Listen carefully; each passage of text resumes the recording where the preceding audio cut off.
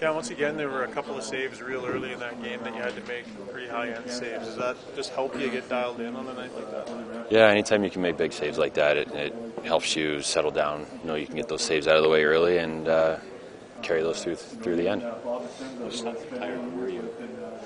I actually didn't feel too bad. I was able to get some sleep last night. I went home 8 o'clock last night, so I was able to get some rest. But it was a long day yesterday, but wouldn't change it for the world. I was ready to go tonight, riding a bit of an adrenaline high, and can't wait to get back there tonight and have the big one in my back pocket. So I guess Yak is fitting. Every guy comes back to this first game, and Yak scores the way he was in. Yeah, I can't leave a guy like that alone in the slot. He's got a good skill set, so I mean he's going to bury those most times. So we lost him that one time, but we were able to keep the rest out, so that's what matters. 4 wins in your first 5 games. I know Todd focuses on 5-game segments. Nice way to start a season, I would imagine.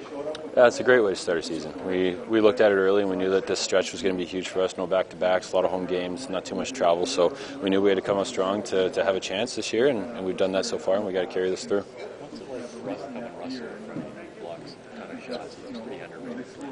I mean, he had a quick game tonight.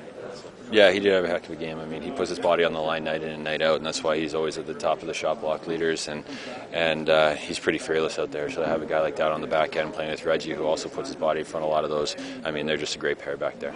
Reed, that's Cam Talbot.